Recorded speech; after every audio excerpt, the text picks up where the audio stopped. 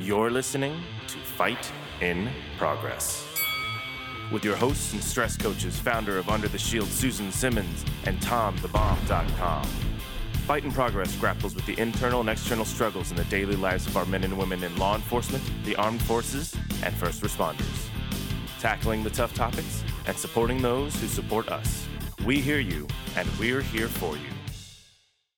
Welcome to Under the Shield presents Fight in Progress. Nice job, Tom. That was good, That was wasn't good. it? No Yeah. hesitation. No, what am I supposed to say here? I know. Yeah. I didn't even crack up laughing thinking about it. No, but this is one of your hosts, Susan Simmons, and you are who this week? Whoever you want me to be. You be whoever you want to be. You and those multiple personalities in that head.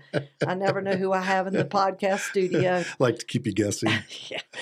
Well, with my chemo brain, See? I don't know who anybody is anyway. You're new every week. And just to update the audience, 7 weeks from today will be the last of the worst chemos. Oh, thank God. God, but it seems like it's been 100 years. I'm just ready to get this crap done. Then I get to do radiation and more that should be stuff, fun. but it won't be as bad as these. I keep telling myself That's right. it won't be as bad as the first six treatments. It's going to get better. It's going to get better. Absolutely, and I'm just sick to death of doctors and all that crap. But I am doing something next week. I'm starting that Vitania program, and we're going to have them are on ya? here. Good deal. They're going to help me with my dementia and my chemo brain fog, and we'll see. All that good stuff, huh? We'll see. Well, maybe they can help me with my mad cow. There you go. So 6 months from now, this audience should be hearing a new Susan with a better brain, and I may remember all kind of things I forgot. All right. We'll see. We'll mark it on the calendar. Absolutely. Well, actually, 6 months from next week because I don't start till Wednesday. right. But yeah, we're going to have them on the show talking about this new program that's pretty impressive and some things that we hope to do between Under the Shield and Vitania. I think I'm saying it almost right. I Pretty think close. that's right. Yeah. And so good stuff going on. And we've had a little snow in Scottsdale this morning. I don't know if you saw that. I did not see Snow that. flurries in Scottsdale. Wow. In Arizona. But Yeah. it was, Phoenix. I've forgotten how many years ago, I saw the post this morning too, that Scottsdale was covered in snow. Yeah, that's happened just a couple times. It's like 8 years ago Yeah. or something. It was Right. while I lived in the West Valley, and I remember thinking it's 60 degrees over here in Avondale, and it's freaking snowing on the other side of Phoenix. There's something wrong with this picture. That's for sure. That's Alabama kind of stuff, but not the desert. So anyway, tell us about our guest today. So our guest today, he grew up in Louisville, Kentucky.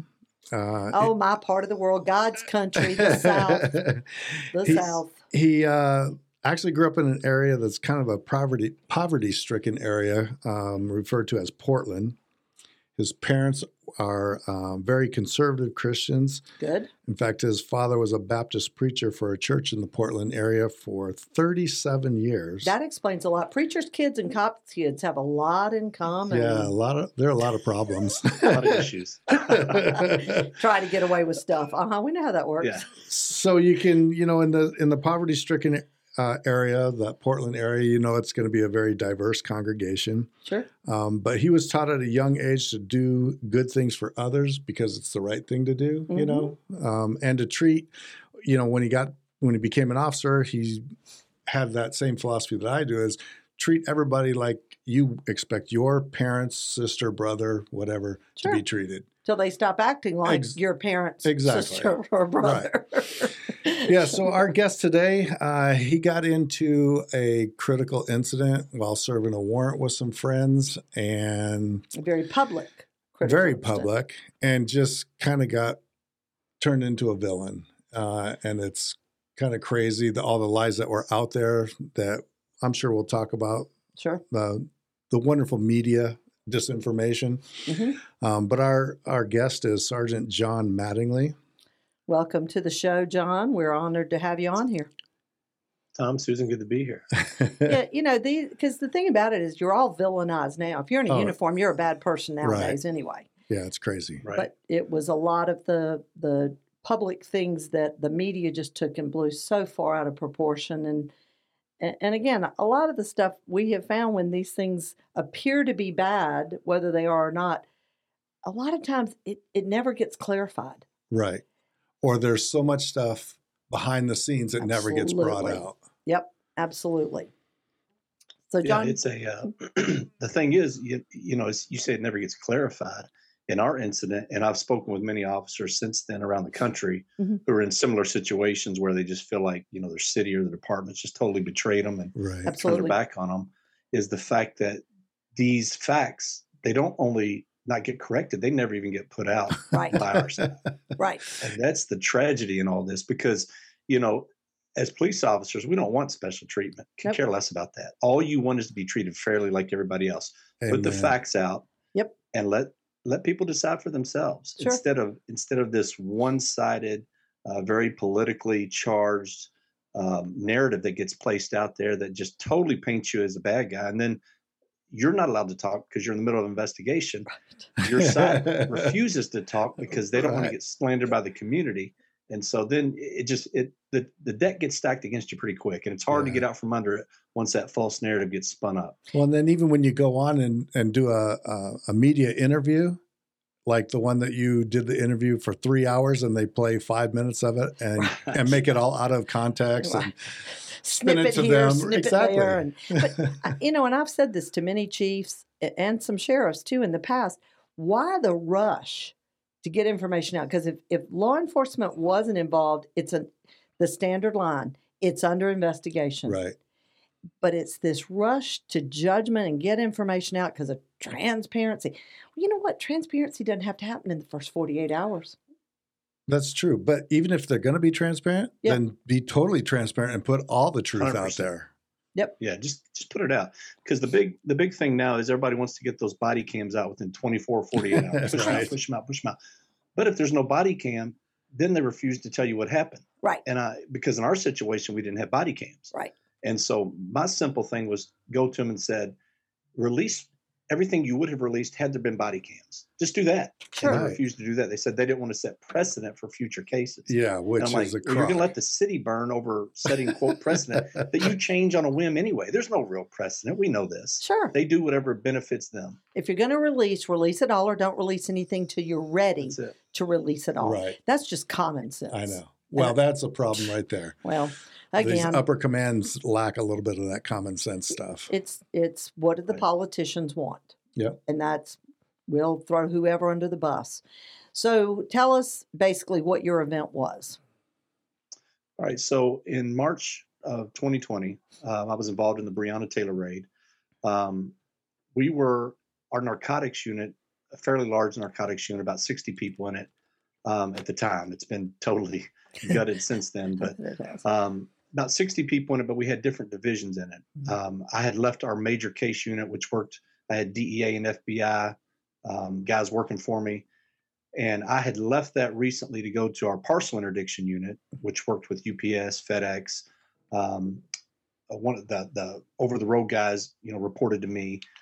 So I had done that because I knew I had like 4 or 5 years left in my career. And I thought, man, I had been knocking down doors for 16 of my 20 years. It was time to start slowing down a little bit, getting some halfway normal hours so I could see my family. Sure. Plus, I'd seen so many guys that were hard chargers because you got different guys on police departments. We know Mhm. this. You got your hard chargers, you got your guys that answer calls, then you got your slugs that do nothing. Yes. And so I always categorized myself in the hard charger category because I liked action. Sure. I wanted to be with the guys. I liked hands-on. I just wanted to be in the field. And so I'd done that in all these specialized units, from gang units and violent crime units to narcotics units, and I enjoyed it. So you're But telling me you also love to sit in the rooms and listen to the wiretaps is what you're telling me. Well, I like to be in the field so the guys in the room can tell me where to go, which cars to watch and follow. That's more enjoyable to me than the wiretap and trying to translate come what they're on now. saying and rewinding. And that got old because I couldn't understand the verbiage most of the time. What'd they say?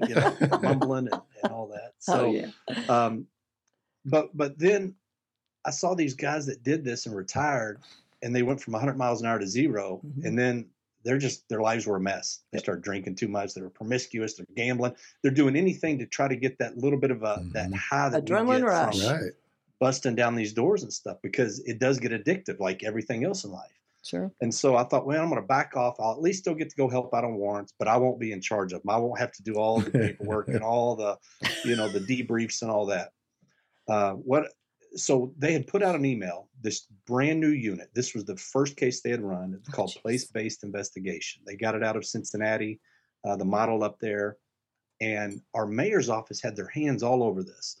And I remember sitting in our office, and once a week, the mayor's representative, one of his assistants, would come in with all the heads of the department, except for the chief, all the assistant chiefs. And they would come in and they would go over this case, what this new unit was doing with these houses on Elliott Avenue. And I remember thinking, I have in 20 years on the police department and all these investigative units, I have never seen a representative from the mayor's office every week check in to see how this case is going. Yep. So that was the number one red flag. Yeah. And for our assistant chiefs to come in and be involved and thinking, they could care less what we do unless we screw up. Right. You know, if we do good things, they put on their white shirts and get up in front of a podium and take credit for something they had nothing to do with. Sure. But then, you know, when you screw up, they're like, oh, don't know that guy. He's gone. So when they started coming in every week, I thought, this is weird, you know, but whatever, maybe they're trying something new outside the box. Good for them. Well, come to find out, there was this whole gentrification process going on from the mayor's office. And there were 2 houses on this street that they've been trying to get for years that the owners just wouldn't sell. So what they did is they created this whole place-based unit to go after selective targets. Wait a minute. Now, this was never in the media. I don't I don't ever remember hearing this side of this story. Go figure. Well, you know, the mayor, when they called him out on this, 2 or 3 days later, behind closed doors on a Sunday night is when they settled this lawsuit, because they called him on this and they said, we're going to ask you about this in the mediation. And he was like, oh, let's settle it. Here's your check. Go away. And so he never had to go under oath to answer these things. So this happened to be the very first case of this unit. Too many young detectives in this unit. Hard chargers wanted to do right, but just didn't have the experience.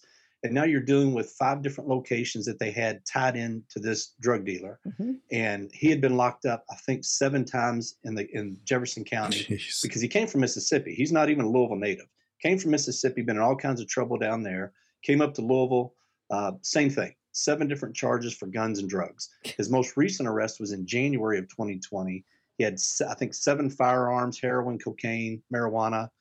Several of them were assault rifles, if we can use that term, assault rifles, but all guns assault. Right. But that's what they used. And they showed the pictures and they praised the arrest and all that. Well, then Breonna Taylor bailed him out of jail in January, used her address as his address. His license came back to her address. His phone came back to her address. His bank account was her address. So his car registration was her address. So everything pointed to her. So when these guys were doing this investigation, they were doing the right thing. You know, you throw the umbrella out, you encompass every part of an investigation, because dope dealers use several women to hide their dope or hide their money or hide their guns, whatever it may be. Sure. And this was obviously part of that piece of the puzzle. So we got an email. Well, first of all, in January of that year, the lead detective on that case stopped me in the hall and said, hey, can you see if there's any packages going to this address? And I was like, well, who's the packages through? He said, it's through Postal. And I said, Josh, I have 0 contact with Postal. LMPD and the Postal Service had gotten into a big pissing contest about 2 years before I got there. They parted ways, took their ball and went home, and we didn't work together. So by the time I got to this unit, there was 0 contact with Postal. We only worked with UPS and FedEx. And I said, I have 0 contact, don't know them, but I know who does. Here's a smaller department that's on the edge of our city that works with them. And I know these guys. And so I reached out to him on a text and said, hey, do you have any packages going to this address under Jamarcus Glover's name? He responded back and said, I think one of my guys just intercepted a package on a Jamarcus Glover, ended up later on being like a Jerry Glover or something, but it was a Glover. So I'll get back with you. I showed the lead detective, said, this is what he said. I exchanged their phone numbers. I was done with it. About 2 weeks later, I run into the detective that he had referred our detective to out at UPS. And I said, hey, Mike, I said, did you ever get back with Josh on that Glover case, or the case? I don't remember the guy's name. I said, the case that he asked me about. He said, yeah, I talked to Kelly Goodlett, who was the co-lead on this case. He said, we figured out it's the wrong Glover, totally different Glovers. Once we started comparing vehicles and stuff, we realized it wasn't the same. So no, there was nothing going to that address under his name, which if you deal with any dope dealers and packages, they do not send dope in their name to a location. They make up some name because they want to have that plausible deniability. Sure. They're not dumb. So I saw Josh the next day in the hall and said, Josh, I talked to Mike last night. He said there's no packages going there in his name. He said, yeah, I talked to Kelly. Now I've got to do these warrants. I was hoping to do a ripper reversal. Now I've got to do all these warrants. I said, sorry, man. Have fun. I was done with it. Yeah, good luck. Got my own stuff to deal with. Yeah. 2.5 months later, we get an email saying, hey, will you help out? We need bodies. They just sent this to all narcotics. We need bodies.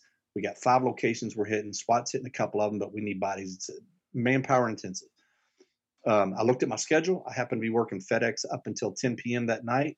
The brief was at 10 p.m. that night. I emailed back and said, I'll do it. I looked at the locations on the map and said, I'll take Springfield. The others were down in our urban port area. If only you had known. Yeah, that's right. Yes. I was going to take the easy one, right? The safer clean one, the right? easy one. Get in and out, be done. Good call. Make the easy overtime. Big mistake. So I signed up for that one. And never putting 2 and 2 together from 2.5 months earlier, because we do 40, 50 warrants a week in parcels. There's no way, if I was that smart, I would not have been a cop to remember details from 2.5 months ago on a case I had nothing to do with. Well, it's hard to keep up with all the dopers' names and Exactly. stuff, too. Oh my goodness, yeah. Their attorneys were like, well, it was a cover up. There's no way. You remember that. I'm like, dude, I don't remember what I had for breakfast yesterday. You think I'm going to remember something I had no interest in? Come to my world for a little bit. Yeah. So, yeah, I'm 50 now. Things don't remember the same. Hey, tread lightly. Tread lightly. I could almost have given birth to you, but go ahead. Oh, man. So that's what led us to that point, because people have questions about the case. And the big thing now is that it was a illegal warrant, bad warrant. Well, these detectives made a mistake. They screwed up. Mm-hmm. They put in there that it was verified that a package was going to Jamarcus Glover at that address.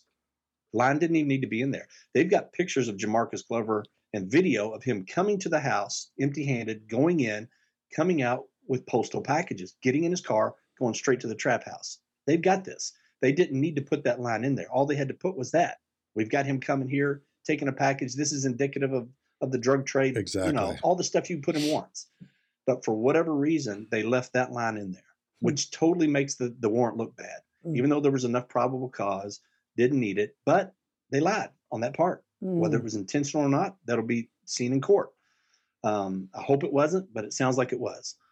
And again, you've got young detectives trying to pad a case to make sure they've got everything in order because the leadership wasn't there to go, hey, that's uncalled for. It's not needed. Sure. And that's just lack of experience. And it's going to come back to bite them. It bit us because it makes us look like dirty cops when that's not the case on our end.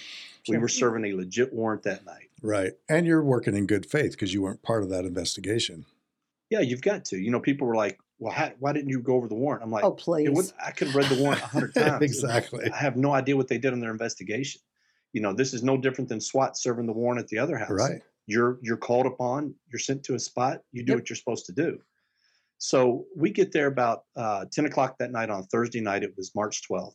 This rolled into Friday, March 13th. It was a full moon out. There's your other warning sign. And it was Friday the 13th. Yeah, y'all missed all your cues here, boys and girls. This is just on y'all. Yeah. Full moon, Friday the 13th. Nah, I'm not doing this. Yeah, I looked out and saw the moon. Yeah, I'm done. That and the flat tires. I come out and I had a flat tire in my car. 2 of them. The car behind me had flat tires. I'm going, John, what in the world? Honey. So I find another car. I'm soaking wet from the rain. I'm ticked off. I leave some of my gear in the car. I left my tourniquet in the car when I was transferred everything over. Of all things. Wow. Who's going to need a tourniquet, right? Of course. Little did we know. So we get to the location and I'll skip all the little stuff in between. They can read the book if people want. It's 12 Seconds in the Dark. You get on Amazon. And when I get there, we go up and we knock on the door. And in the brief, they said, hey, give her time to come to the door. She's a heavy-set black female. She's there alone. No dogs, no gun, or no boyfriends, no kids. It's just her. Easy, soft target, right? Mm-hmm. That's what you think. So naturally, one of the mistakes you make is you let your guard down a little bit, even though we were prepared. But psychologically, I'll admit the guard was dropped a little bit because I'd done 2,000 of these things. I've been shot at. I've been in some bad cases where the intel says if you come at me, we're going to have a shootout. Mm-hmm. Then you're on high alert. Everything's just squared away and zoned in, tuned in. Well, this one's like, okay, we're helping out. It's overtime, easy target. Let's go knock this thing out, get the paperwork or money or whatever they need, and we'll get out of here. So we go and we knock on the door. And originally it was just normal knocks because that's what they asked us to do. They wanted her on board to testify against these other guys. Knock on the door, nothing. Knock on the door again, nothing. So at this point, you got to do what you do. Start banging on the door. The loud police knocks, police search warrant, come to the door, police search warrant. Well, that alerted one of the neighbors upstairs. He comes out. He gets into an argument with our guys. They're telling him, go back in your house, go back in your apartment. So people heard us. Mm-hmm. The guy downstairs who later on we find out the bullets go through the wall into their apartment. He said in his statement, he heard us yelling and was coming to the door to see who it was when the gunfire started. So the whole theory of it was a no knock is totally debunked. It was a knock and announce. We were there for a minute screaming police, which is an eternity when you're standing at a door. Yeah. I mean, Sure. It feels like hours. Are they loading? What are because they you don't know doing? what's on the other side. So at that point, I should have, from all my experience, the 2 times I've been shot at in warrants, both times were going against what we always do. It was people going, no, let's try this different. And my instincts going, this don't feel right, but we'll try it. And naturally things just go south. Sure. So we knocked for a minute, bang, police search warrant, no answer. Finally, we had to breach it. When the door was breached, it swung from right to left. I was able to see the right side of the living room before we stepped into the doorway. So I'm on the left side of the door, not in the fatal funnel like everybody thinks, oh, we're all just hanging out there waiting for something to happen. So once I can't see anymore, we're all yelling police at this point. Mm-hmm. So there's no way somebody inside didn't hear us. Everybody's yelling police search warrant, police search warrant. You got your gun lights on. Sure. And as soon as I step in to see down this hallway and step in the door frame, I see Kenneth Walker at the end of the hall. I couldn't pick him out of a lineup because it was dark. But as my light comes around to his vision, I see like 2 people that are overlapped because this is a small hallway, maybe 3 foot wide. She's a big girl. He's not a small guy. They are crammed in this hallway on top of one another. So it's like one person with 2 heads. Wow. So my brain's already going, What? man, What am I looking right at here? Normally people run, they give up, they hide, but not 2 of them standing there waiting for you. Sure. And as my sight picture comes around to him, I see an outstretched hand. And I see the tip of his gun. And by the time I see this, your brain's going, something's not right. Oh my goodness, there's a gun. Boom, it's too late. I mean, this is happening in milliseconds. And how far from And- you, distance-wise? About 30 feet. Oh, okay. Good. 25, 30 feet. So we're at the door. They're at the very end of this apartment. It's 2 bedrooms, living room, bedroom, another bedroom. They're at the very end. Okay. So it's a pretty deep hallway. I see the gun. I see the flash. I feel the hit in my leg. I instantly knew I was hit. I returned 4 shots. At this time, Kenneth Walker, as soon as he shot, he dove out of the way into a bedroom. Unfortunately, Brianna tried to follow him in there. Her feet, when she fell backwards, were almost out of the threshold into the bedroom. So she had gotten pretty far. Unfortunately, though, her following him ran right into the bullets. Sure. So she falls back against the hall. We get out of there. I knew it instantly I was hit. When I reached down and felt my leg, I felt a handful of blood. So I knew it was a femoral hit. Wow. Because on the street, you see many people hit. Leg wounds usually don't bleed a lot. Mhm. As soon as I felt that, I was like, this ain't good. So I get out of there. I hobble out to the street, and I'm yelling at my lieutenant, say, give me a tourniquet. I need a tourniquet. I need a tourniquet. They start working, get it on. Originally, he tried to put a belt on because he didn't have a tourniquet on him. Didn't work. Belts don't work like in the movies. Just saw the blood. They kept slipping. I couldn't get it tight. But when that tourniquet went on, I knew it was on because, buddy, that hurt. I would get shot again over a tourniquet on my leg for 40 minutes because that was no fun, man. Worst pain of my life. Sure. And so all that's done. And in the meantime, Kenneth Walker's inside, and he calls his mom. He didn't call 911. Everybody thinks, the way the news puts it out, Mhm. he heard us banging at the door. He called 911 because he thought intruders were coming. Not true. He didn't call 911 until 6 minutes after the event took place. So the timeline that the news puts out is totally false. He calls his mother first, then 6 minutes later calls 911, then calls Brianna's mom. He didn't come out of the apartment for almost 17 minutes. Wow. And in 17 minutes, you can hide a lot of things. You can do a lot of things. Exactly. So a couple misconceptions: was not a no-knock warrant. She was not asleep in her bed. They said they didn't find any money or drugs or guns or other than what he had. It wasn't searched for. All they did was the ballistic search for ballistic bullets, blood, capture all that, and then they left. They wouldn't allow narcotics to go do the searched for narcotics. Jeez. So no telling what happened in that 17 minutes or what was in the house that they missed, because we know money was missed because of the jail calls where Glover's called and they get his $14,000 back, and then Walker calls another time and gets $1,000 that he had sitting by the TV on the nightstand. So none of that stuff was collected. Did we hear any flushing noises by any chance during these however many I had minutes? no idea. I was too busy trying to stay alive. I don't know. Some detective you are. Yeah, no kidding. I should have get my head in the game. So all these things are happening. All these lies are taking place. They're saying we had the wrong apartment, and that's still, people still believe that. When I spoke in Bowling Green about 2 months ago at a Women's Republican event, and it got some huge negative press. People couldn't believe, I'm celebrating this killing is what they were saying. Oh, good grief. It's ridiculous.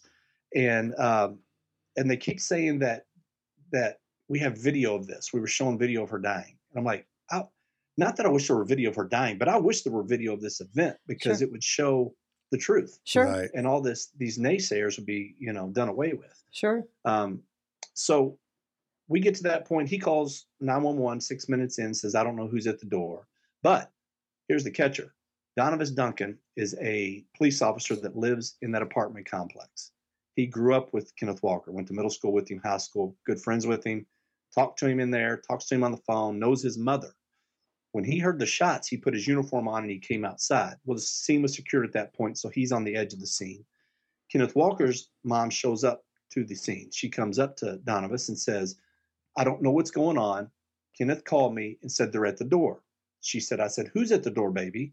And he said, it's the police. I got to go, and hung up. Oh, boy. So at what point did this take place? Because there were I don't know who it is, though. That's right. Yeah. Somebody just kicked my door. I always want to call my mama to tell her the police are at the door, Exactly. too. That's definitely my first call. Well, the kicker is there were 3 phones in this apartment, one on Kenneth, one on Brianna, and one on the nightstand. So they collected all 3, but they only did the data search on 2 of them, because number one, they couldn't get in the other phone, but still they could have done the historical data, which shows what phone calls were made to and from that phone. Sure. They didn't do it on that one for whatever reason, or if they did, they didn't tell us. The FBI took that phone. The other phone was taken by the AG's office. So we don't know what's on that phone. We don't know if that call was made as we were knocking at the door. We have no idea.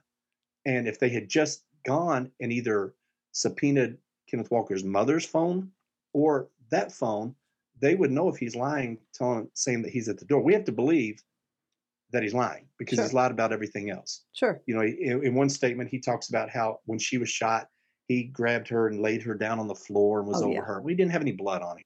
Plus, where he would have been standing, he would have been dead because of the bullet holes. So all that's fabricated. Said he dropped the gun and kicked it in the other room and it went under a bed. And this is about 12 feet away. You don't drop kick a 9mm 12 feet away around a corner underneath the bed. Nope. It just doesn't happen. Nope. So all the lies that just took place from this guy, and that the media just gobbled up and believed, and that our department refused to get out and go, hey, we can't get into detail, but they had the right apartment. Here's a search warrant. It's got her name on it. It's got her address on it.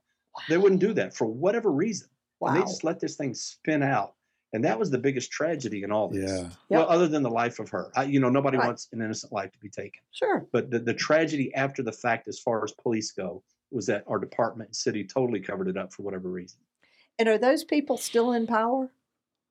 The mayor, the chief? Our chief, the mayor just finished his last, he was in office for 12 years. That's the limit you can do here. Okay. He just got out of office. We got a new mayor that was elected, started January. That police chief ended up getting fired halfway during this investigation after another shooting took place and somebody didn't have a body camera on. And so they used that as an excuse to get rid of him. But our mayor and chief go way back. We had a debacle with our Explorer program probably 6 years ago, where some of those guys were grooming young kids and having sex with them. And when that was brought to the chief, he took it to the mayor and they totally covered it up. Nobody knew about it for about 2 years. They didn't discipline. The guy stayed on the police department. I mean, it was unreal. Wow. And finally, when it got exposed, they leaked just a little bit here and there, and they finally paid, those families, which they should have. But the corruption has been going on for years with these two, as far as covering things up, and they're not held accountable, which amazes me. Right. And sad, the new chief, so to speak, that came in after that, hasn't wanted to clarify these stuff to.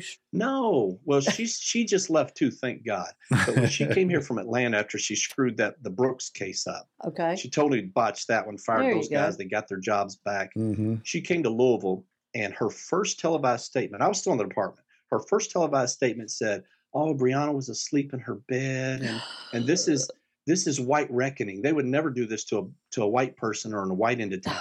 And I'm sitting back going, did my chief just call me a racist? Yeah, no you know, kidding. do you not know the details of this case? She had to. Wow. You know, she applied for this job. The hiring process went on for months. Wow. She had to know the ins and outs of this case, and got on TV and just totally blasted us. So I requested 2 different meetings with her, was denied both times. Her or the staff wouldn't speak with me. It's unbelievable the lengths these people go to just preserve their jobs. Well, and it's a shame we don't have a media that wants to pursue the truth, Right. that would push people like that to be able to show that they're just in this for whatever reason and not for the facts and the truth. Yeah. So Louisville was nothing but just another pit stop for her, because these chiefs are like, Oh yeah. they're like NFL coaches. You go somewhere, you screw the system up, you go to the next place. Somebody else hires you and throws you a huge contract. You screw it up, you get fired there, go to the next place. It's a big circle jerk. And I'm sorry about that. No, you're right. But No, that's what right. it is. Well, that's what it is. Phoenix's interim was in Louisville at one time before he went to Baltimore, and I don't know what his name is right Yeah, off I the don't top of my remember. head. Sullivan. Is Mike it- Sullivan. Okay, because he, That was him. but he wasn't the chief in Louisville when this happened. No, Mike. Okay. I think Mike's a good guy.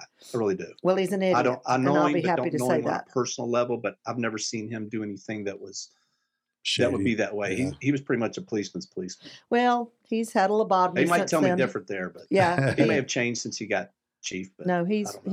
he's now bringing in the dumbest use of force policy anybody's ever Yeah. seen, and Uh, yeah, it's going to I get hate to hear that. yeah, it's going to get people killed or Yeah. they're going to quit. They're all going to quit, and they don't have that many left to quit. But yeah, Well, it's that's their goal, isn't it? I mean, they'll bring the You know, national police in. maybe I mean, could be the I- plan. He's there's only there something awry. I don't know what. for 2 years, but he's supposed to keep him out of a consent decree with the DOJ.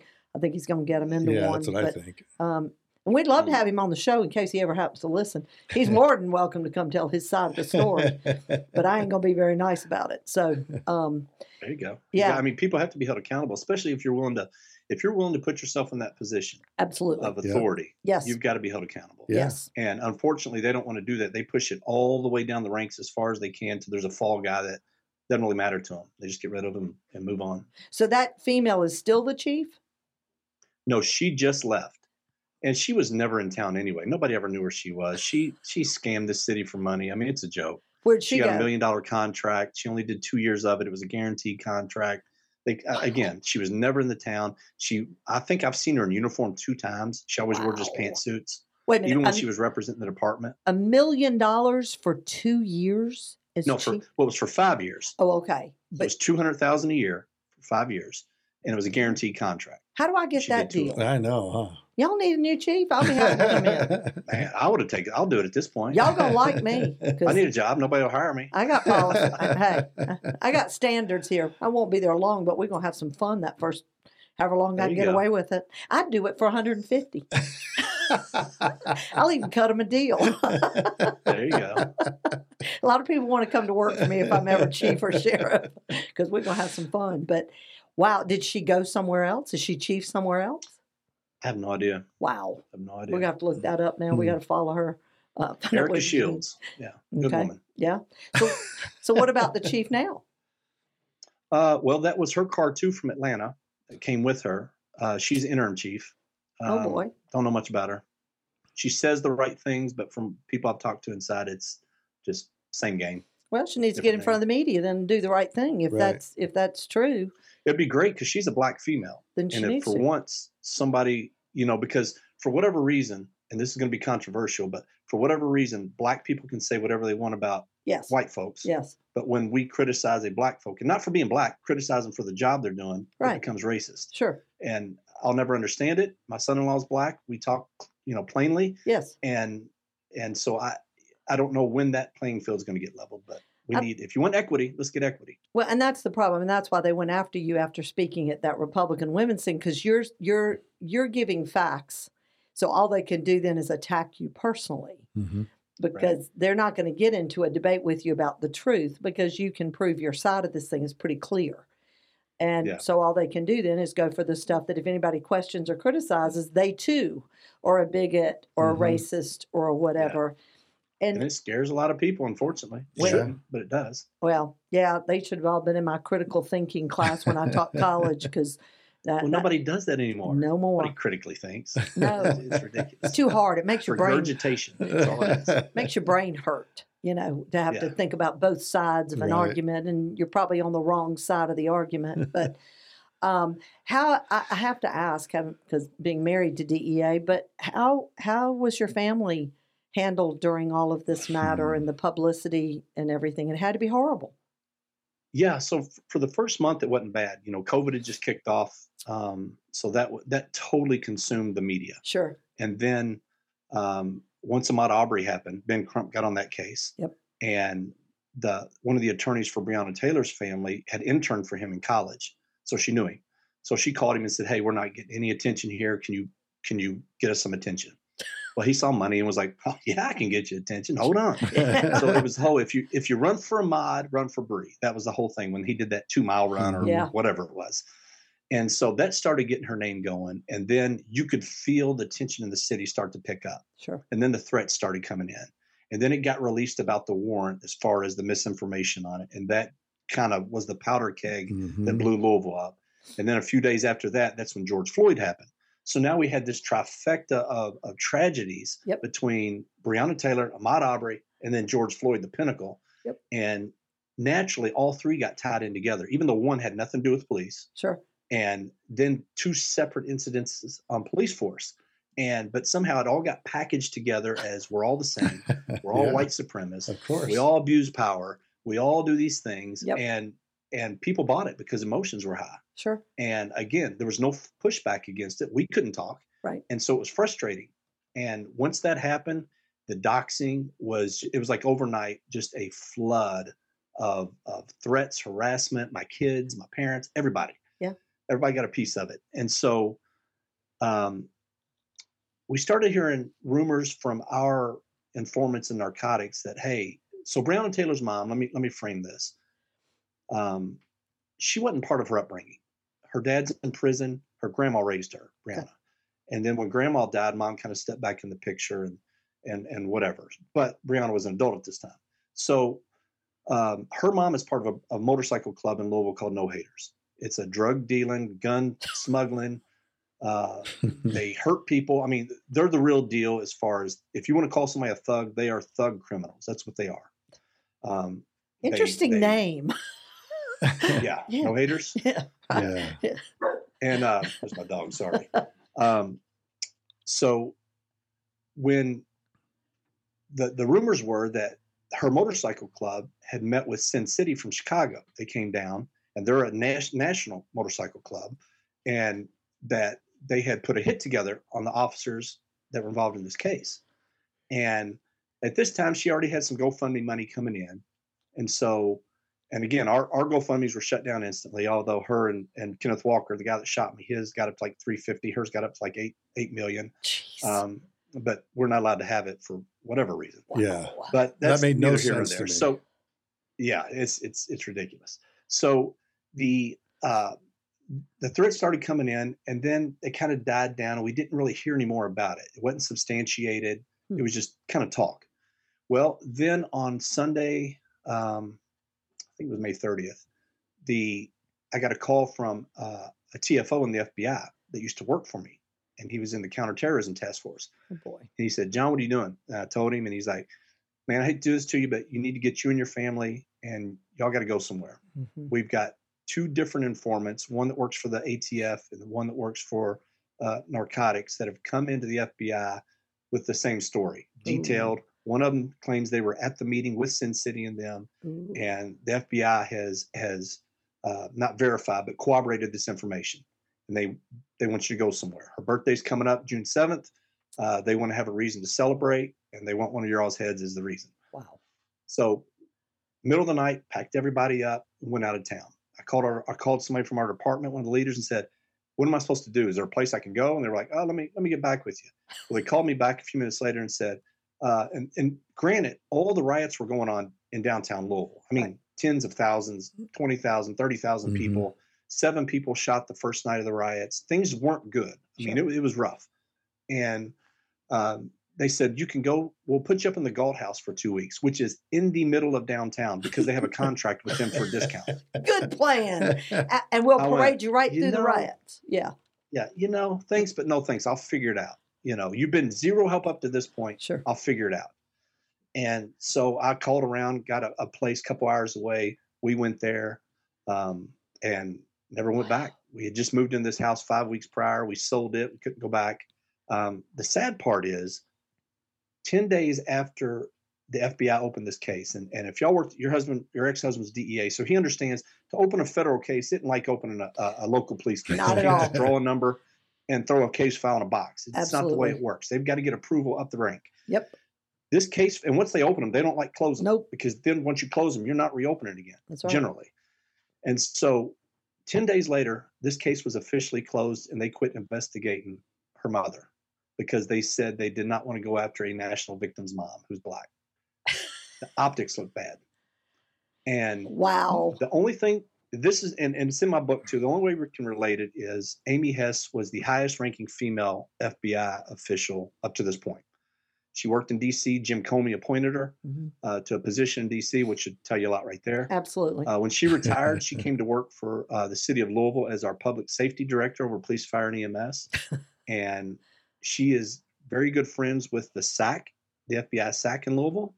And our mayor from day one was against us, wanted us fired, wanted us indicted. Justice for Breonna. We're going to get justice in this case. That's what he kept saying. I kept going, what's justice? Right. Nobody can define that. Well, you have a hole in your leg, by the way, and almost bled to death. Where's my justice? Yeah. Yeah, no kidding. Go Pound Sand was my justice. I'm sure it was. So the only thing we can put together is that the mayor leaned on Amy Hess or asked her, "Hey, call your buddy over there, make this thing go away." Kind of like they did the child sex explorer thing. Make it go away. And sure enough, boom, gone, done. And oddly enough, the guy that was the SAC in Louisville is now in her old office in D.C. Funny how scratch my back, I scratch yours. Isn't that an interesting coincidence? Yeah, just weird. It was just part of his trajectory, I'm sure. Oh, of course. Of course it was. Yeah, but I have to laugh because I have to correct you. Now you need to get these straight if you're going to be dealing with the feds. DEA is a SAC, but now the FBI is an SAC. They don't call them a SAC. That's offensive. It's an SAC. If it's offensive, then he's a SAC. Probably you have to be body part. Well, you have to be able to differentiate the two. When I taught at Quantico for the Bureau years ago, that got correct. I said SAC because I'm in a DEA household, and I was very quickly told it is not. It's an SAC. Well, it's kind of spelling the same thing. But this makes it even more appropriate. So when you want to refer to him, you refer to him as the SAC. Professionally known as an SAC. Yeah, there you go. There you go. So Mr. Brown, that's who it was, is an official SAC. Yes. Very SAC. So that was disappointing because your whole career you think, the FBI was always stuffy. They always kind of look down on you. Yeah. But at the end of the day, you thought, well, we're still on the same team. Sure. In some form or fashion. So why would you worry about optics? And that was Amy Hess's big word: optics, optics, optics. Everything's optics. And then that's the word that the FBI was told, the agents, because they were mad. The agents on the ground were mad. Absolutely. I'll give them credit. Yep. But they were shut down, told they had to. And once those case files are electronically locked away, they have no access to them. So they can't keep working them. And so it was disappointing to know that even the guys that were supposed to be on your team totally abandoned you, went the other way. And even more so is the fact that then she got $12 million. So this lady has gotten $20 million now. You think you can't get a good hit for $20 million somewhere in there? Absolutely. Especially for people who are either wanting to make a name for themselves or for the cause or just for the money. Sure. And so that's the part that was more troubling than any of it, the not know. Sure. Because if you know something, at least you can prepare. Sure. At least you can watch out. But you don't know who's pulling up beside you, what their intentions are, So that made my family very unsteady. And Sure. as cops, we're kind of hardened. We're kind of, callous to a lot of things because Sure. we've been threatened our whole careers. I'm going to get out and kill you. Okay, whatever. Yeah, right. But your family hadn't. Your little kids haven't. Right. And when they hear all this stuff, when that's put on them, and then that comes to you, I mean, there's a lot of pressure there. Yeah. So How I old were wouldn't- your I wouldn't kids? want it on anybody. My youngest was 5 at the time, Mhm. and then 20 at the time, 23, 22, and 20. Okay. Yeah, Yeah. or 19, Yeah. 19, 22, and 23. Yeah. Our kids at 4 and 7 had a contract out on them for a year we didn't even know existed. Yeah. And they're 33 Wow. tomorrow. One of them's 33 tomorrow and 35. And yeah, that takes a whole different turn when it's the kids. Well, especially, so the 5-year-old, when he's 8 now, lives with me. Hmm. I can protect him and my wife better than I can protect my grown kids who have careers, who have to work, Sure. who are away from me. So as Sure. cops, we're protectors, right? Yep. We're type A. We want to be in control of that. And then when you have zero control and now they're a couple hours away, Yep. and threats are still coming in, people are going by their house taking pictures, Sure. all this stuff makes you you feel helpless. Sure. And that's worse than being in a fight and losing. Well, and The I fact want that you can't even be in it. I want to put this out to anybody out there who works in narcotics, gangs, whatever. Don't be stupid like we were. Don't name your son after the agent father, like exact same Yeah. name, especially when your Yeah. name's not always the most common. It ain't like Tom Smith. Yeah, I don't know what we were thinking, but we obviously weren't. And, you just go, really, that's the dumbest thing. Fortunately, he was infantry in the Marine Corps. He had to be. He didn't have a damn choice. Had to teach Yeah. the kid at a young age what a gun was and how to use it.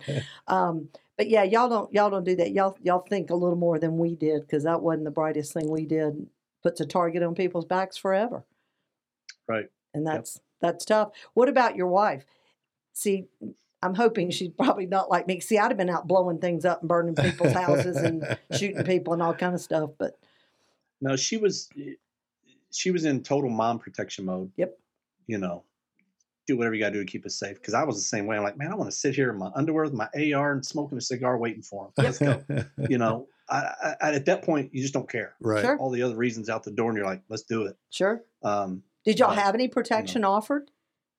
We did finally. Okay. And if it weren't for a guy named Tom Chardine, who was over our dignitary protection, Mhm. he had to push and pull strings and strong arm and basically threaten, saying, hey, if anything happens to these guys and you know about it, this is on you. Yep.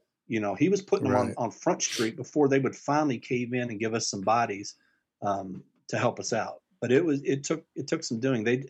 I don't know. Departments aren't used to dealing with this thing, right? Mm-mm, National stories. There's mm-mm. very few that go through the George Floyds and the Breonna Taylors and the Right. Michael Brown and these type things. But once it's here, you got to figure something out. Sure. You can't just put your head in the sand, and that's what they did. Sure. They just wanted it to go away. Let's just Mhm. not talk about it; it'll go away. Well, it didn't go away. Yeah, it just made things worse. Sure. Oh, 100%. So how long did y'all have that protection? Well, when we moved, I gave mine up so they would sit on my kids at home. Hmm. Because I didn't need it. Take care of them. I can't take care of them. I think it was 4 months. Oh, okay. But could the kids Yeah, go to it was decent. could your youngest go to school or do any of the normal things that he had done prior to this Yeah, coming where about? we moved is a very conservative area, There you go. and so I'm good where we're at. I have no concerns because the Good. community would back. And Sure. now the others are still closer to home, and one owns a business, and this stuff still goes on, which is amazing. So she got a detailed threat on what they were going to do to her business, what they were going to do to her, all this stuff. Well, the FBI took that also, and these same guys were working. They're like, if they won't do you, we'll at least do this one. Sure. They're working it. They track an IP address back to one of the major people that were causing the disruption during the riots, one of the organizers, and they took it to the U.S. attorney in Louisville, and he went, we're not gonna touch this one. Go to Indiana because we're right on the border of Indiana and Kentucky, so divided by the Ohio River. That's it. Right. And the perpetrator was in Kentucky. My daughter lives in Indiana, and he copped out saying, well, since she's in Indiana, give it to the Indiana AUSA. We're going to recuse ourselves. And I don't even know this U.S. attorney. There was no reason to recuse. He just wanted to pass the buck because they didn't want to deal with it. Right. Optics. They took it to the Indiana, That's right. they took it to the Indiana AUSA, and they saw the name Mattingly on it and wouldn't even read the complaint and said, no, we're not doing anything with this. Bunch He of said, cowards. here was his words. Here was his statement. If something happens, then we'll investigate. Wow. Man. I said, so I ended up having a conversation with this U.S. Yeah, I attorney, bet you and it did. didn't go so well. And I kind of flipped the script on him and told him, if something happens to your family, then you can come investigate me. But Yeah, turnabout's out fair play, right? that's when you list his name at your address. And his car is my car. Absolutely. On social media. Absolutely. Yeah, there are More ways ways to skin a cat than one. Absolutely. They need to know that they too can be in the crosshairs That's right. of someone's rifle or whatever. But yeah, and and it's really sad because I really don't think people understand that law enforcement families go through this stuff. Fortunately, not very often, but they do. It does happen. Yeah. And it's not like the criminal element goes, well, that's his wife and his kids, they're off limit. They don't really have those standards. And now you can find anybody. Say police used to be off limits. Sure. Even when I started in 2000, people were scared to assault police. Well, that's or the especially difference. shoot them. Right. There was fear. And now there's money. My goodness. You know what I thought was funny? Yeah. In your book, you talk about the doxing and that they put out your addresses for your home, your phone numbers, your dates of birth, everything. And then a few months later, one of the ladies that did all that, she got her phone number put out, and she was all up in arms about, Karma, you baby. can't do this to me. And She said, "This is what's the term she used?" She said, "So she was part of Black Lives Matter Louisville, Of course. and she was part of the bail reform thing, where they paid people's bail. Sure. And so her phone number somehow got passed around the inmates, and they were all calling her, "Hey, bail me out, bail me out, bail me out." So she said, "This is putting my family in danger with my number being out there." Now but I'm had thinking, no problem. You hypocrite. Let me find your address, and I'll post that too. I didn't, because it's morally not the right thing to do. But now you get a little bit of taste, and it's her threats are totally different. They're just mad they're not paying her bail. Right. They're not They're trying not- to kill her. Exactly. It's totally different. Right. Yeah. But did the U.S. attorneys, the two that were obviously cowards or chicken shit or whatever you want to call them, they get doxxed by any chance? No, probably not. Well, dang. Yeah. See, I'd be good at stuff like this. I read your book. I think it was in September I read your book. And I remember getting worked up reading your book. And then when I knew that we were going to have you on the podcast the last 2 weeks, I've been going back through your book and stuff. And I told my wife last night, I said, man, if I ever want to get worked up over something, I could just read 12 Seconds in the Dark. It just, all the bullshit that you guys went through and just were hung out to dry was just crazy. Is that why you didn't give And me the the sad book to thing- read? That's right. You don't need to get let me- worked. Let Let me tell you something. This should be punching people. Yeah, on John, walls. if there's things you need done, I'm your girl, honey. I'm your girl. The more Spitfire, chemo I I have, like the less filter, the less intimidation factor. Hey, it's never too late to dox. You get me the info, I'll get it out. There you go. Oh, Yeah, it's man. especially for the officers listening, man, because I travel around now and speak, Good. and it's amazing how many guys bought into the lies. Oh, yeah. The cops. Oh, yeah. I had a cop reach out to me on my social media, a sergeant, when I spoke in Bowling Green, and man, corrupt cops like you make our job harder. You violated her most, her precious home, and that's our sanctuary, and all this stuff. And I'm like, I just responded, I was like, if you want to meet in person and talk about this, I'll gladly meet you Yeah. and explain to you what happened. Absolutely. But Cops are it's the worst. amazing how many. Oh, they're like middle high school girls. Y'all will eat your own. Oh, yeah. Y'all will eat your own. But what made it worse was your own department never came out and would give the facts, would never say, look, that's not true what they're saying. This is how it is. This is what happened. And so, Tom, I can't blame the public. Right. For Right, they don't thinking know. that we're Right. guilty. Yeah. Because for 2.5 years, all they've been fed are lies. Yeah. Right. The department didn't come out and say, whoa, those are lies. Right. And then they pay her before the criminal trial's even Yeah. done. Sure. So everybody goes, well, why'd they pay if you're not guilty? I'm going, oh my Oh, goodness, yeah. I just don't understand how politics work. Exactly. It's all a cover up. Well, you don't understand how litigation works. I was a litigation paralegal 15 years. You pay people because it's cheaper to pay them than to not pay them and let this thing go farther. It is the other side of this thing too. But wow. Well, that your old mayor was that gentrification problem. You know, he didn't want that coming up. That would look real bad. He was so Absolutely. pandering too. Oh, It was constant money dump into neighborhoods that just abused the money, stole it, you know, into all these charitable organizations because that's where he would budget all the money because there's no accountability to those. Sure. You can't audit them, Sure. you know, all this stuff. So they don't have to reveal what they did with their money. Sure. I mean, it's amazing the little loopholes that he used to get his stuff done that he needed to get done. Man. Well, I want to go back to your injury too now, because I mean, you're bleeding to death or feeling like your leg's fixing to fall off from that tourniquet. Either way, it's not a good thing. How long were you actually, I mean, did this require surgery? Were we in the hospital? What happened? Yeah, so about a 5-hour surgery. They took a vein from my leg and grafted, you know, cut out, I guess, about 6 inches of the artery. I've got about a 10-inch scar up my leg.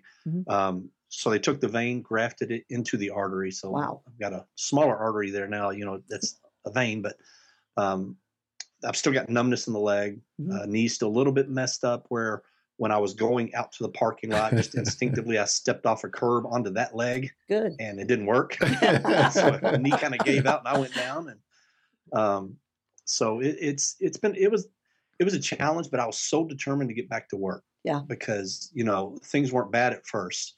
And I told my wife, I said, I'm going to get healthy. The first thing I do when I get back is I'm going to go through the door. We're going to do a warrant. I got to go back. Sure. Got to go back. So I rehab on my own and got back fairly quickly. How long did it take? Probably 2.5 months to get where I could do almost everything. Okay. And then when I finally got back to work, when they finally brought me back, I walked in and my major said, hey, come to my office. I go to the office. He hands me a involuntary transfer to the property room. And I looked at him and I went, what is this for? And he said, man, not my call. I said, well, did you even fight it? Man, not my call, which tells me no. Oh, yeah. And I said, wait a minute. I didn't violate any law. I didn't break any policy. Why am I getting punished? I got shot for this stupid department. And now you're going to put me in a basement somewhere, take away my overtime, take away, because I was over in Haida. I was the director for our unit with them. So you're taking away all this stuff from me, punishing me for what? Yeah. You know, so no answers to that. So I slid the paper back across and said, you know what? I'll get back to you in a couple of weeks. I'm going to take some vacation time. Then I put my papers in and checked out. And I can see the writing on the wall. And what a tragedy to end a career off of not doing anything wrong. This is the kind of stuff we see nowadays. Yeah. But yet the people who did the wrong stuff we cover up for that are grooming children, we're going to cover for these perverts. Yes. There you go. Yeah, exactly. They lost all that good experience and knowledge that you had from your 20-year career. Yes. They just flushed it away. Yes. Why did it take so long? I mean, you said it didn't erupt immediately. What was the trigger that really erupted all the protest and the burning and all of that? Well, again, I think it went back to once those other tragedies took place with Ahmaud Arbery and all that, then just the national publicity picked up. Okay. And once that, you know, once they saw an end, I think they took it. I think the national people, like Until Freedom, that's the big group that came in from New York, and they brought in the money, they brought in the people. I think they're the ones that saw an opportunity to make more money off of it. Sure. Because this could be a big event, and they capitalized, and that's kind of what pushed it. Wow. Have you not had any of the conservative reporters at the national level want to put this story out there? You know, there's been a couple. Grant Stinchfield did it. Greg Kelly, Megyn Kelly. Oh, she did. Yeah. And she was fired up about it. You know, I went on her podcast and she was supposed to have a guest after me. She's like, cancel that guest. We're keeping going. I'm pissed off. And I'm like, oh, okay. You know? Look out. You might be I here like for having days. you women pissed off. It's awesome. I'm telling you. Yeah, we got mouths too. You talk about Fox and your other big commentators who are big, pound my chest. I'm pro police. I'm not scared. When we reached out to them, they were like, nah, we don't want it. See, I can see Tucker Carlson as somebody who would, because he tends to kind of walk a line there. I thought it would. Yeah. But no. And he really didn't. Wow. That's a disappointment. Yeah, it is. I would have thought he would have, of all people. And again, I think a lot of that is governed by who owns those things Sure too, is. and Right. don't want too many of the Well, optics. Fox had got on there and said some stuff some of their guests had, that on their little 5-person panels and stuff that were just totally out of line and wrong. Just like if they were watching CNN or MSNBC. And I had my attorney send them a letter just saying, hey, here's this video that's inaccurate. Can you at least go back and retract it? Sure. And they told him to pound sand. And that's probably what set it off where they're like, we're not Yeah. having this. We didn't threaten to sue or any of that. We were just like, hey, can you just correct it? Sure. I thought you were one of the good guys. Right. Sure. It's all money. Wow. Yeah, that seems to be the trend of this world. And that's why I get so upset. I probably lost some friends who probably weren't really friends after the Memphis Scorpion Squad debacle. My thing was, just wait. Everybody just slow your roll. Don't start jumping to conclusions about Right. anything, because we all, it's really funny. Cops are the worst about, my video didn't show everything because it doesn't show my peripheral and all these other things going on. But then cops are the first to go, did you see the video, Susan? And I'm going, Oh, yeah. yeah, but there were things that led to this. And everybody, I'm not saying they were wrong. I'm not saying they were right. I'm just saying everybody stop. Take a breath. Let it play out. Yeah. So there's a Bob Valvano, Jim Valvano from NC State back in the day that died, the cancer guy that said, never give up, don't ever give up. Well, his brother was a coach here in Louisville and on the radio. And one of his statements was always, when people would ask him questions or trying to, get an emotional answer out of him, his statement was always, let the cake bake. Yes. Just let the cake bake. Yeah. Once it's done, then we'll talk about it. We'll see what comes up. Yeah. If it rises right, or if it sinks, or if it tastes good, or if it tastes bad, we'll know by the time the cake bakes. And but yeah, people don't want to do that. You're right. Cops are the worst. And your situation is going to be my argument for all, because the problem is when all the negative goes out, it doesn't ever get corrected. Right. We aren't hearing anything out of Memphis for some time now. Nobody knows anything about what's happened or what's happening or anything like that, but it'll never get corrected if there was bad information that went out. And yours is a prime example, especially of a situation where it's easy to show and prove. This isn't about who said and she said and he said. It's factually based. Right. This was her address. This is where you hit the right place. It wasn't like she wasn't in bed sleeping. Right. Yeah. Exactly. Yeah, Glover wasn't in custody. They were like, oh, he'd been in custody for 10 hours. I'm like, number one, we weren't looking for Glover. Everybody keeps saying that. He wasn't even there. Why were y'all there? It was a search warrant, not an arrest warrant. Right. Totally different. Absolutely. And he wasn't in custody. He actually got locked up after we made the raid. So, just so many disparaging disagreements that were easily proven wrong that they just refused to. And once the negative's out, it's there. But I remember working the riots here in the Phoenix area, and a lot of Breonna stuff was coming out about it, and I'm like, I don't know what happened. I have no idea. All I know is you're going to do it peacefully, or you're not going to do it in our city. That's it. And it was just crazy. But we had a chief at the time that she stood behind us and said, if they want to protest peacefully, we'll let them. Sure. As soon as they break the law, they're going to jail. Act stupid. We'll show you how stupid you are. And of course. Yeah, and that was the weird thing about Louisville. Watching it and talking to the guys on the street was, 1 minute they're going, all right, we're not allowing that. Lock them up. They move in, and then some force would happen, and then they would go, okay, never mind, back out. Let them have whatever they want. Do whatever they want. They would do that for days, and they're like, okay, now we're stopping it. Okay, now we're letting. So the police were confused, the public was confused, and it was just chaos. And when you have chaos, nobody wins. Right. Well, and I know some of the Phoenix guys were kind of laughing about the main ones downtown where they were going after the federal building and all that stuff, because they were talking about guys would come up when cameras weren't around. The protesters are coming up, man, yeah, y'all doing a good job. And all, man, let the cameras come out, though. And all of a sudden now it's, these, they're mad and they're activists and they're pissed off. In your face. Trying to get you to do something. And then the cameras go away and they're back to, yeah, man, let me shake your hand because you're doing a good job. And you're like, what? Is this a movie being filmed here? What's happening? It was confusing for everybody. It was crazy. Well, our mayor on the 1-year anniversary, so it was March 21, they had a little protest come in town, and he took the leaders of that protest, like 40 of them, up to the top of the Gold House, which is a pretty nice restaurant, and you have to have reservations, and he went up and paid for all their meals and drinks. Well, there you go. And I'm going, wow. I mean, And I asked a couple of reporters, I'm like, can you do open records to see if that was on Taxpayer government money. dime or his personal dime? Because that makes a pretty big difference. It If you're does. paying protesters, then he's part of it. Absolutely. Well, either but way, I naturally, got a problem. I know. To be honest with you. Talk about bad optics. Yeah, taxpayer dollars shouldn't be doing it either, but he doesn't need to be doing it on his personal side. Yeah, that just stinks from every direction. What's the the current status now? Where are all the other officers and the other locations that you could have chosen that you obviously chose wrong that night? Did Right. things go bad there? Did those actually develop into something? No, they got several guns, dope. They got what they wanted. Okay. They arrested the guys, but Jamarcus Glover, Kenneth Walker, the guy that shot me, they dropped the charges Of course. with prejudice. Yeah, so Right. it can't Go be back and brought charge again. him. Yeah. And the funny thing on that was the attorney for Kenneth Walker. I mean, there's so many different tentacles that come from this case that sometime I remember it, sometime I don't when we're talking.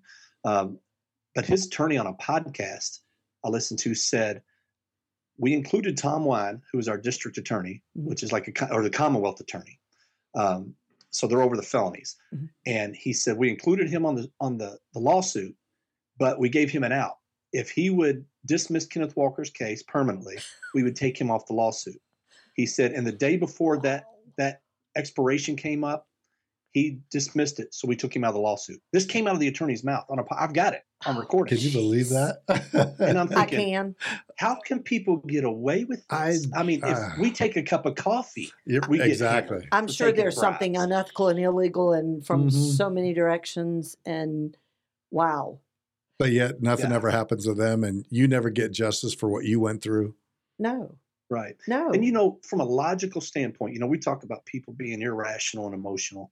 I can see how taking this to court, Kenneth Walker could get cleared. I do. I can see how Sure. 12 people would say, you can't prove he heard you in that back bedroom Right. yelling police. Right. I get it. Okay, so dismiss that. But then don't pay the dude $2 million, which they did, Right.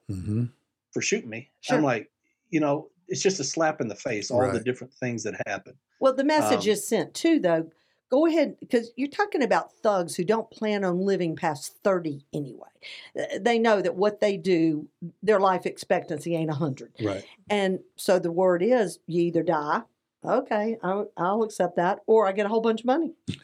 or I die and my family gets a whole bunch of money Right. and I get paraded all over this country as some legend or something. Yeah. I don't even know what to call it. And the department made investigating him and Breonna Taylor's mom off limits. Of course. Because when he got out of jail, the informant came to one of the detectives of narcotics and said, hey, I got this on video. And he showed him Kenneth Walker.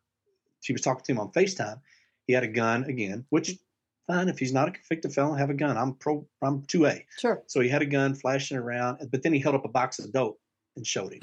And so That's a they were problem. just going to use this informant, go buy some dope from him and lock him up on dope charges. Sure. The old Al Capone angle. If you can't get him on the big one, get him on what you can. Right. And they were told you are not allowed to.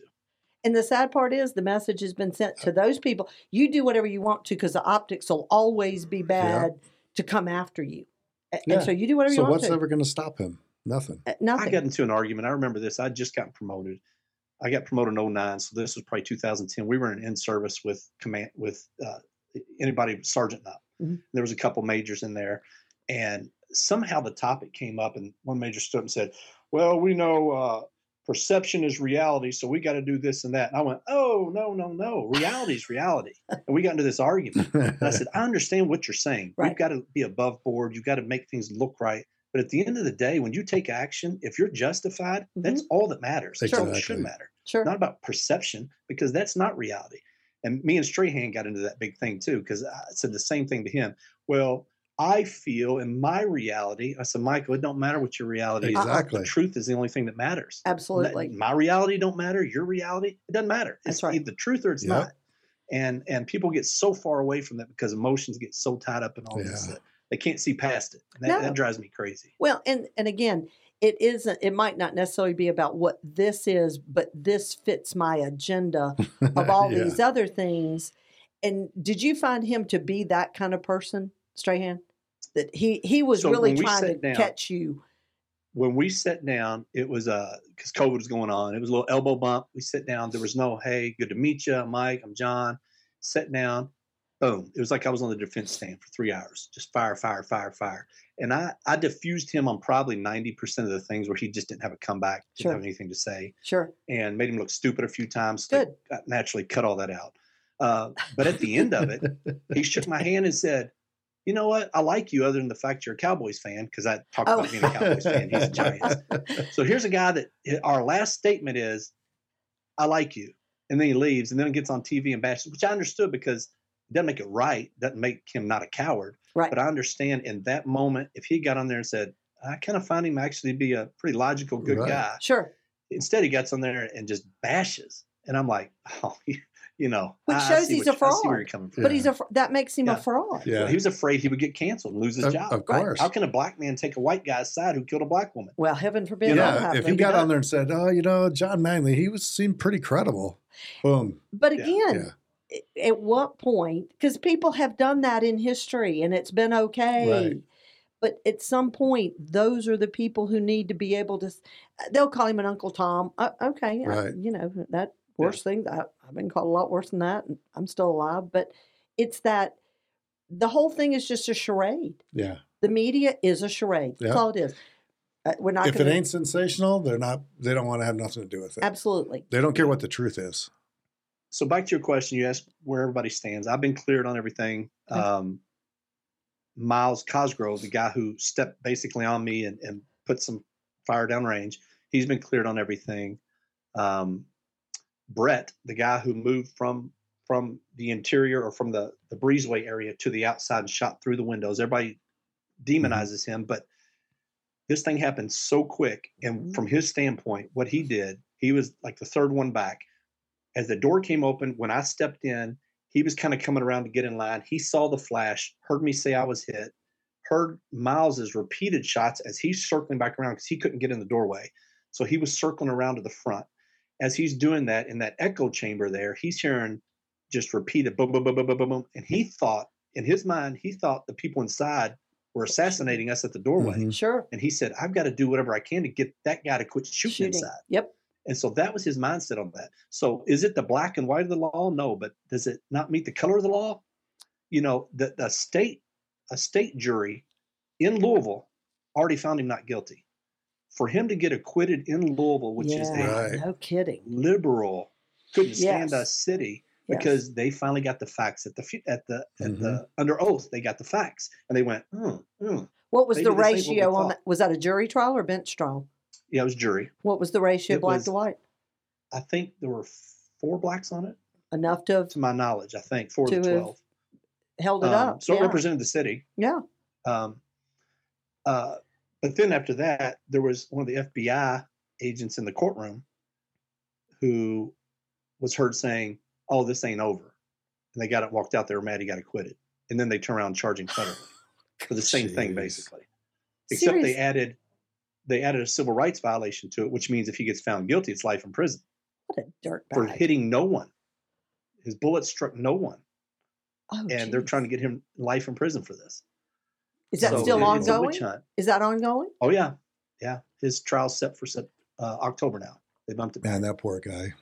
Wow. So whose rounds actually hit Breonna, and have they been tried? It was me and Miles. No, we both got exonerated on everything. You were the only two. Self-defense. Okay. Wow. I just, that FBI agent, let's dox him. Give me his information. We'll dox that boy. He needs to be shot. That is crazy. And I think it was a female. Well, hey, that makes it even more. They make the rest of us look really bad, and I don't appreciate that crap. But then on the flip side, they ended up indicting the PBI people, the place-based investigation group. 2 of those, the lead detective and the co-lead, for the false statement in the warrant. Okay. Because the co-lead, the female, was involved in something called Slushygate also that happened prior to this, that we didn't find out about it until after 2020. Her and 2 other officers were riding around going to Thornton's, filling up big cups of slushies, going around throwing it on homeless people. Oh, my God. And videoing it. What a fun time that would be. What? Yeah. Yeah, the lowest. These poor people who are at the lowest part of their life, What the hell? and you're throwing stuff on them, and then so they had her on that because she's on video.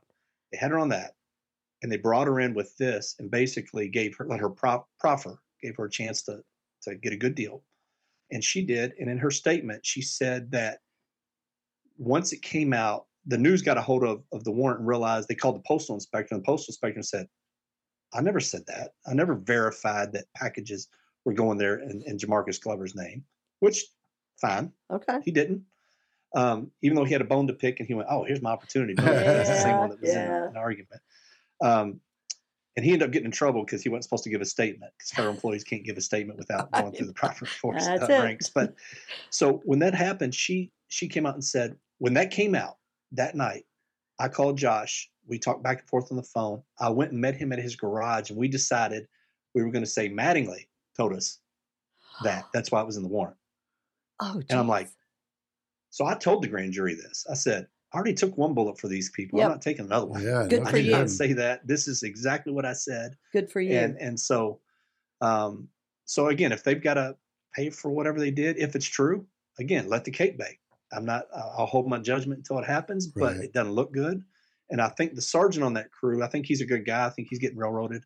I'm not even sure what his charges are. There's some weird, obscure charges that I'm like, see, they called him in like 4 times and talked to him. And I think one of his statements was different than one of the other 3 times. They got him for lying. And I'm like, that's why you don't talk to the FBI. That's it. I don't remember. wouldn't talk to That's my anybody. standard reply. I don't remember.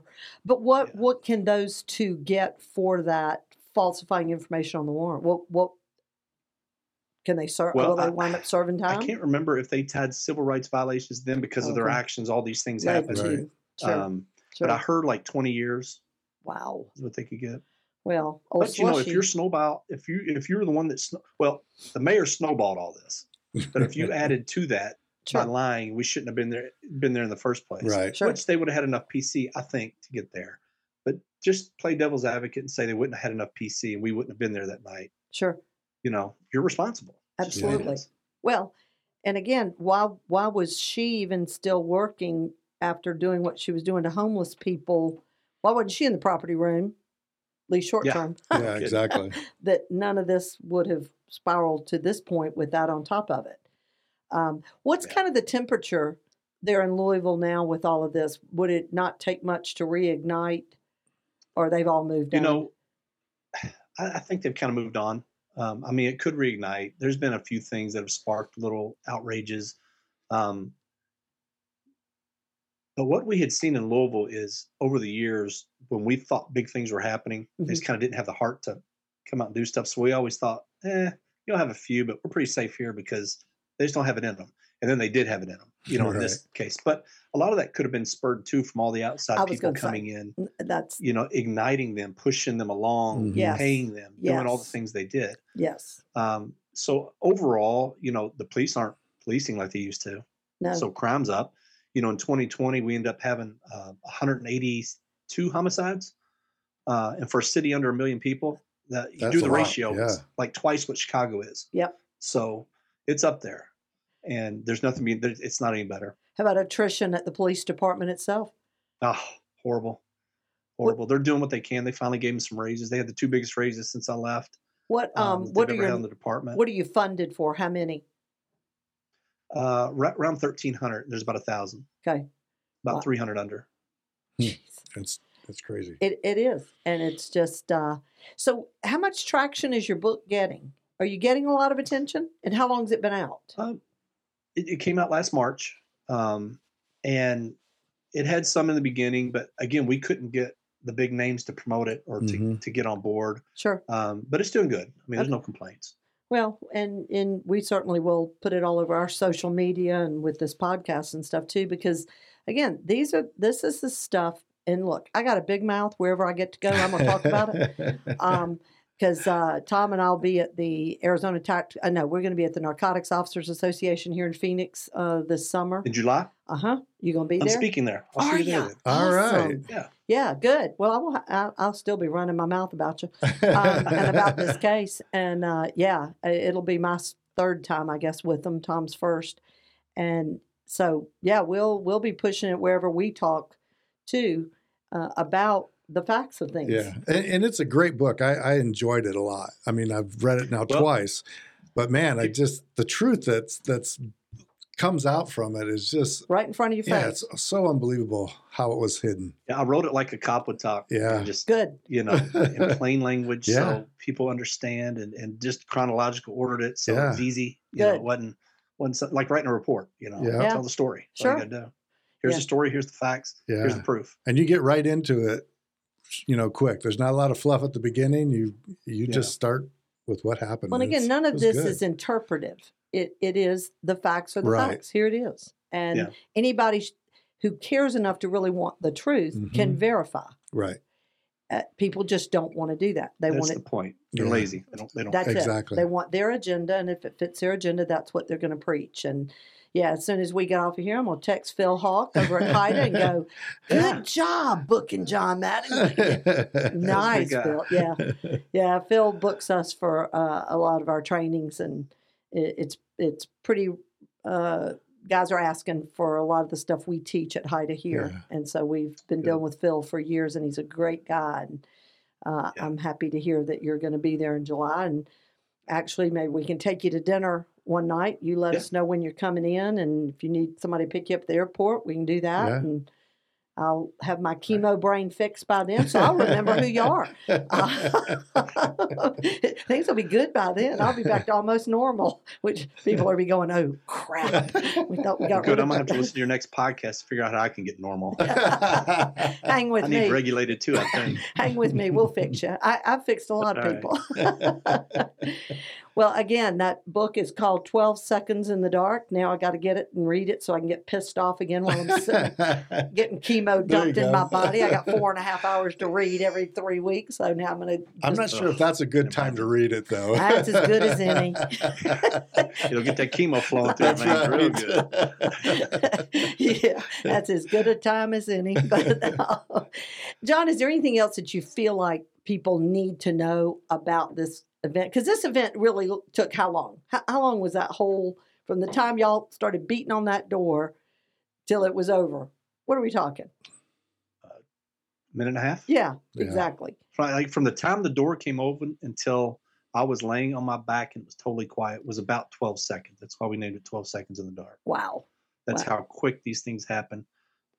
People don't realize, your whole world can change in just the blink of an eye. Absolutely. And it could be any cop out here on any run. Absolutely. They think, I'm not narcotics. It doesn't matter. It could be a traffic stop. It could be a domestic. It could be a welfare check. It could be anything. Absolutely. And if your ducks aren't in a row, and if you don't have that backing, man, it could be tough. Sure. Yeah. But is there, we never want a guest, especially in situations like this, to get off and feel like you didn't get, that there was something else that everybody listening here needs to hear. I would love to have had your wife on this. I'd love to get her perspective on this. We're talking about putting something together because that's the thing that doesn't get addressed, like especially at these conferences. Yep. Come and say, hey, on Tuesday night, bring your wife or your spouse. If you're female, bring your husband, bring your spouse or your significant other, and we'll kind of talk back and forth about, what you felt during this moment as opposed to what I felt, and, the different angles, because they need to hear it, because the spouses suffer a lot more than the guys or the ladies do. Because that unknown game, like we talked about earlier, is the worst. And every time you put your gun belt on and go, there's an unknown for 8 or 10 or 12 hours, whatever your shift is, that they're waiting for you to get home. Sure. With just a little bit in the back of their mind, and you being the expert in the field, that's got to be some kind of traumatic thing that kind of stacks up over the years, just like all of the events we see. Well, the other side to that too, that I don't even think y'all realize is, we are so stymied. It isn't like doctors that save people's lives and you can go out there and brag about your spouse. I couldn't shout from the rooftop when Marshall had, he worked some major cases, spin off of Noriega, that American, that Tom Cruise was in, that movie, about the Barry Teague case, and he was actually killed outside the halfway house because the judge said he had to report at the same time every night. Yeah, it was a little obvious. But that case, he had a major part of that case. But, it wasn't like it was something we could just shout about. Yeah. And then when the bad comes, we then also have to pull it all inside too. there's never a good thing. We can't defend you. We can't brag about you. Right. We can't do any of it. And it puts us in, especially those of us who really don't filter and don't care. It makes it really hard when people are talking smack and stuff. And that's another side of it too. But, did you talk to Phil Hawk about, is your wife coming with you in July? I'm not sure if she is or not. Because Haven't figured that out yet. he hasn't told us how much time we have, but I would love to have your wife come in there. I Yeah. think we could give her easily probably an hour if we know that she wants to come and is willing to tell kind of her side and a snippet. And I'll talk to Phil about, let it be one of the nights. I'm sure he's got a room. Look, I love Phil. I love all you men, but the reality, y'all don't think about this stuff. But I think that would be a great opportunity for y'all to kind of launch this concept of doing it at night, Right. doing it one night. And I think Right. it could get a I pretty agree. big draw. Well, I'll let you plant the seed then. I will. Oh, it won't be a seed. It's going to be like a damn grenade launcher. Transplant. It's going to be like a grenade launcher coming through his door. But no, I will talk to him. But yeah, talk to your wife, because I'd love to have her in our class. And because there are things I think she would hear that we Right. say that could be helpful to her, plus her I guarantee it. opportunity to get up and talk. Yeah. And so let's kind of start feeding that. And I'll get with Phil this afternoon. I'll put a call into him and go, here's something you really need to do, Phil. Thank you. I know you're going to cooperate. He tends to see things my way sometimes. So he doesn't want me Women have harassing that him. persuasion. But is there anything else you really feel like people do need to know before we wrap this up? Yeah, just the mental health thing. I talk about this a lot. We're so type A, we're the macho or whatever. But man, don't be scared to talk to somebody, Mhm. because while you think you might have it under control, a lot of times people can see stuff you can't see in Yep. your actions and whatever, and listen to outside advice and get help, Sure. because there's nothing wrong with it. Absolutely. Absolutely. Well, you want to wrap this up for us? Since you started us off, let's see if you remember the numbers. This is a test to see if he remembers all of our numbers. It's like I've had a traumatic brain injury. Let's Yeah, just yeah, say whatever. that right up front. Let's start out first. You're a man. Then we can talk about your traumatic brain injury, whatever, that you don't even remember, but whatever. Mad cow and all those other things. That's but- right. But thanks, John. I really appreciate you coming on, Yeah. being our guest today, and talking Yeah. about your book and everything that you went through. I mean, Yeah. that's just a whole nother tragic. I do have event one that last happened. question. Did you medically retire?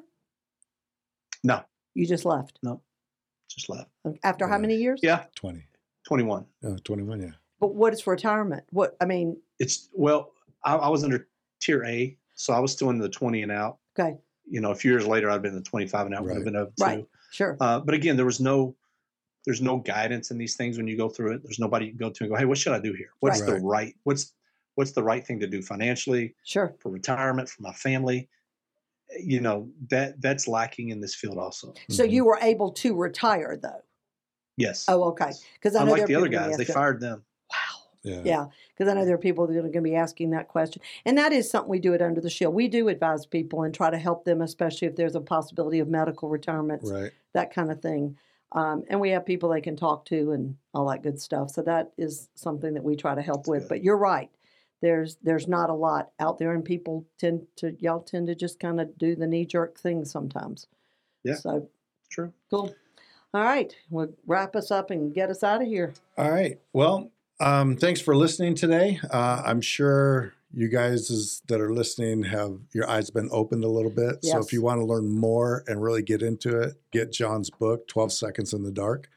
And for everybody listening out there, again, we definitely, we hear you and we want to hear from you. If you're struggling in any way, please, please, please give us a call. Mhm. If you call our hotline number at 855-889-2348, you will get somebody. Yes. If you hit extension 1, you may have to let it ring a little bit because it's going to keep ringing to the next available stress coach. If you want to speak with Susan directly at that number, you hit extension 2, David Cohen, extension 3, and myself, extension 4. But you will get somebody. That may be the hardest thing for you to do, is to pick up the phone and reach out to contact somebody. The rest is is good. We can work with you. We can get you through what's going on. And if your families out there need some support, we're here for you. We have people that are kids of cops, spouses of cops, you name it. We've got somebody that you can talk to. So again, Susan, any last things? Yeah, when you hit that extension 1, we don't even have your phone number. When people talk about confidentiality, that's a legal term. We do anonymity. If you don't like your chief, call and tell me you're your chief. I don't care, whatever. But the reality is that if you should get disconnected from us, you got to call us back. Right. And the only thing we may ask is if you want to talk to someone specific to your work group, whether that's fire, police, EMT, paramedics, whatever, because we do have people all over the country, stress coaches who are certified in this. If you want to reach me directly, that extension 2 on that 855 number could be a little while before I get back to you if I don't answer, because I'm usually in session. But you can text me on my cell number at 334-324-3570. At night, you can call me on that. That's what I'm here to do. And again, I'm just sitting around letting pump chemo in my body. I ain't got anything better to do. Occupy my time, keep me out of trouble, keep me from coming up with ways of blowing things up and all that other stuff. And Tom, your cell, if they want to reach you? You can reach me at 480-861-6574. And families, you can call us too. Sometimes it's harder to get that first responder to do what they need to do. Call us. We have some tips and stuff on how to make that happen too. I've done everything but tell spouses, tell your husband, he ain't got the anatomy to call me. That's what his problem is. Man, he'll blow my damn phone up. So we have ways of making things happen. But families, we appreciate the sacrifices you make. All of our first responders, the sacrifices are just ongoing and endless, even more so, I think, probably today than ever before. And we appreciate that. That's one of the reasons Under the Shield's here and this podcast also. And God bless you. God bless your families. God bless this great nation that we live in. God bless you, John, and what you've been through. And we will continue the battle with you to get the information out there because it's never too late. I wish this stuff could have come out sooner, obviously, but it's got to come out. And that means we can't give up. Right. We got to keep pushing. And right. So y'all buy that book, 12 Seconds in the Dark, Sergeant John Mattingly. And we'll look forward to seeing you here in Phoenix in July. Bless your heart. Yeah, if you ain't been to the desert in June, July, August, September, baby, you are in for a Here's treat. Warm. Yeah. You're in for a treat. And my mascara will run. Yes. But we do want to try to take you to dinner, lunch, breakfast, something, and we'll plan that. And again, hopefully your wife will be out here. So if you're in the Phoenix or the state of Arizona in narcotics, you don't want to miss John's presentation. And you don't want to miss our class either. Exactly. And most of them already know me. I have to tell you a quick funny story about Phoenix, some of the Phoenix guys. This was several years back when I taught for them, and I told them, you can call me 2 o'clock in the morning. I don't know, a few weeks later, I get a phone call at 2 in the morning. Susan Simmons, and I hear, damn, she does answer the phone at 2 in the morning. They're drunk in a bar. Just checking. Did not work well for them. They won't do that again. We'll say that. So you're in for a treat when you get to meet this crew out here. Good. So stay safe. Take care. We'll help you in this fight. We're in it with you. If there's something we can do, let us know. And we'll look forward to meeting you in person in July. All right, guys. Appreciate it. Hey, take care.